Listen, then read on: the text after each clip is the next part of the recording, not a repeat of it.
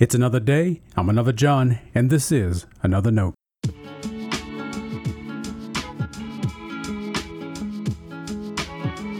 Today's edition of Another Note is titled, Stumbling Happens.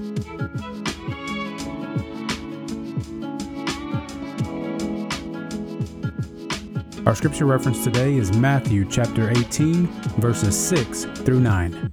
As always, may the Lord add His blessing to the reading and hearing of His holy word.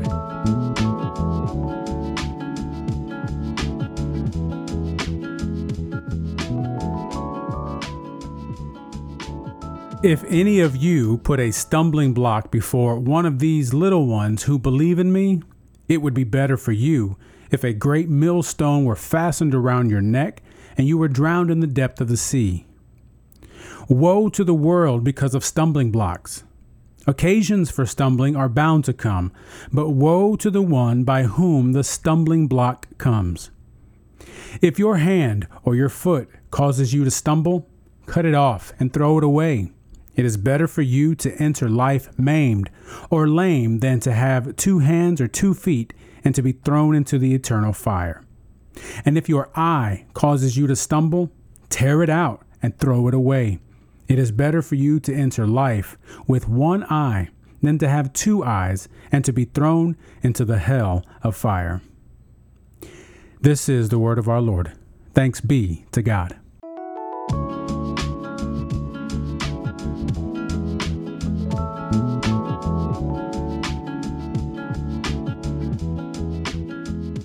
How many of us have done the same thing? We're up in the middle of the night, walking around in the dark at home. Right before we make it back to bed, it happens.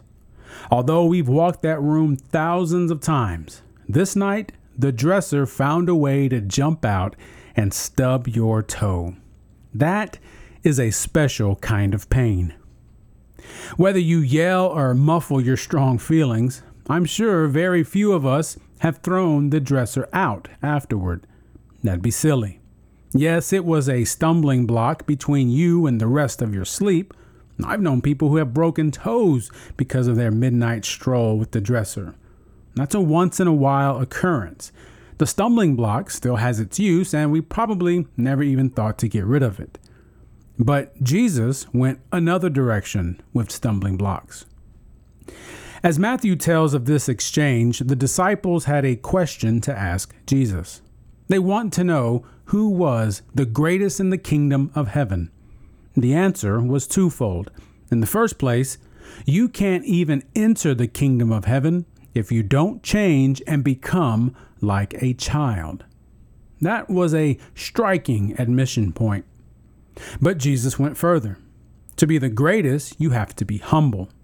Now, humility can be an abstract idea, so Jesus didn't only say to be humble.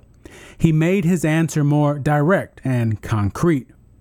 Whoever becomes humble like this child is the greatest in the kingdom of heaven. Let's appreciate how much a reversal of common sense this was. Jesus is saying that to be great means to take on the form of the lowly. That's how the culture regarded children. Now, let's see how Jesus stomps on our other toe.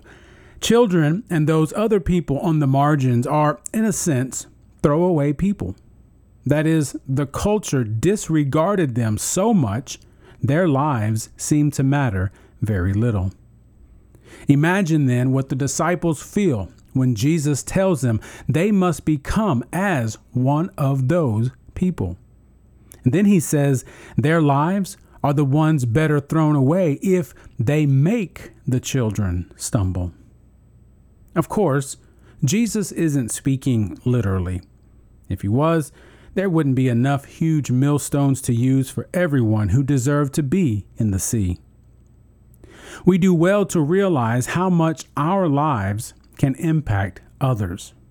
Chances are, even if you are the one stumbling, you're involving someone else with you. The greater lesson is that stumbling happens. That's called being alive. It happens to us all. But being a stumbling block seems to mean something else. A stumbling block stays out of place. Its function is to disrupt the path of those walking by them. To be sure, Jesus doesn't want stumbling blocks to lose their lives. He wants us to make sure we're not becoming stumbling blocks. Stay blessed. Thanks for always supporting Another Note. This is our daily devotional. I'll keep writing and recording as long as you keep listening and we keep growing.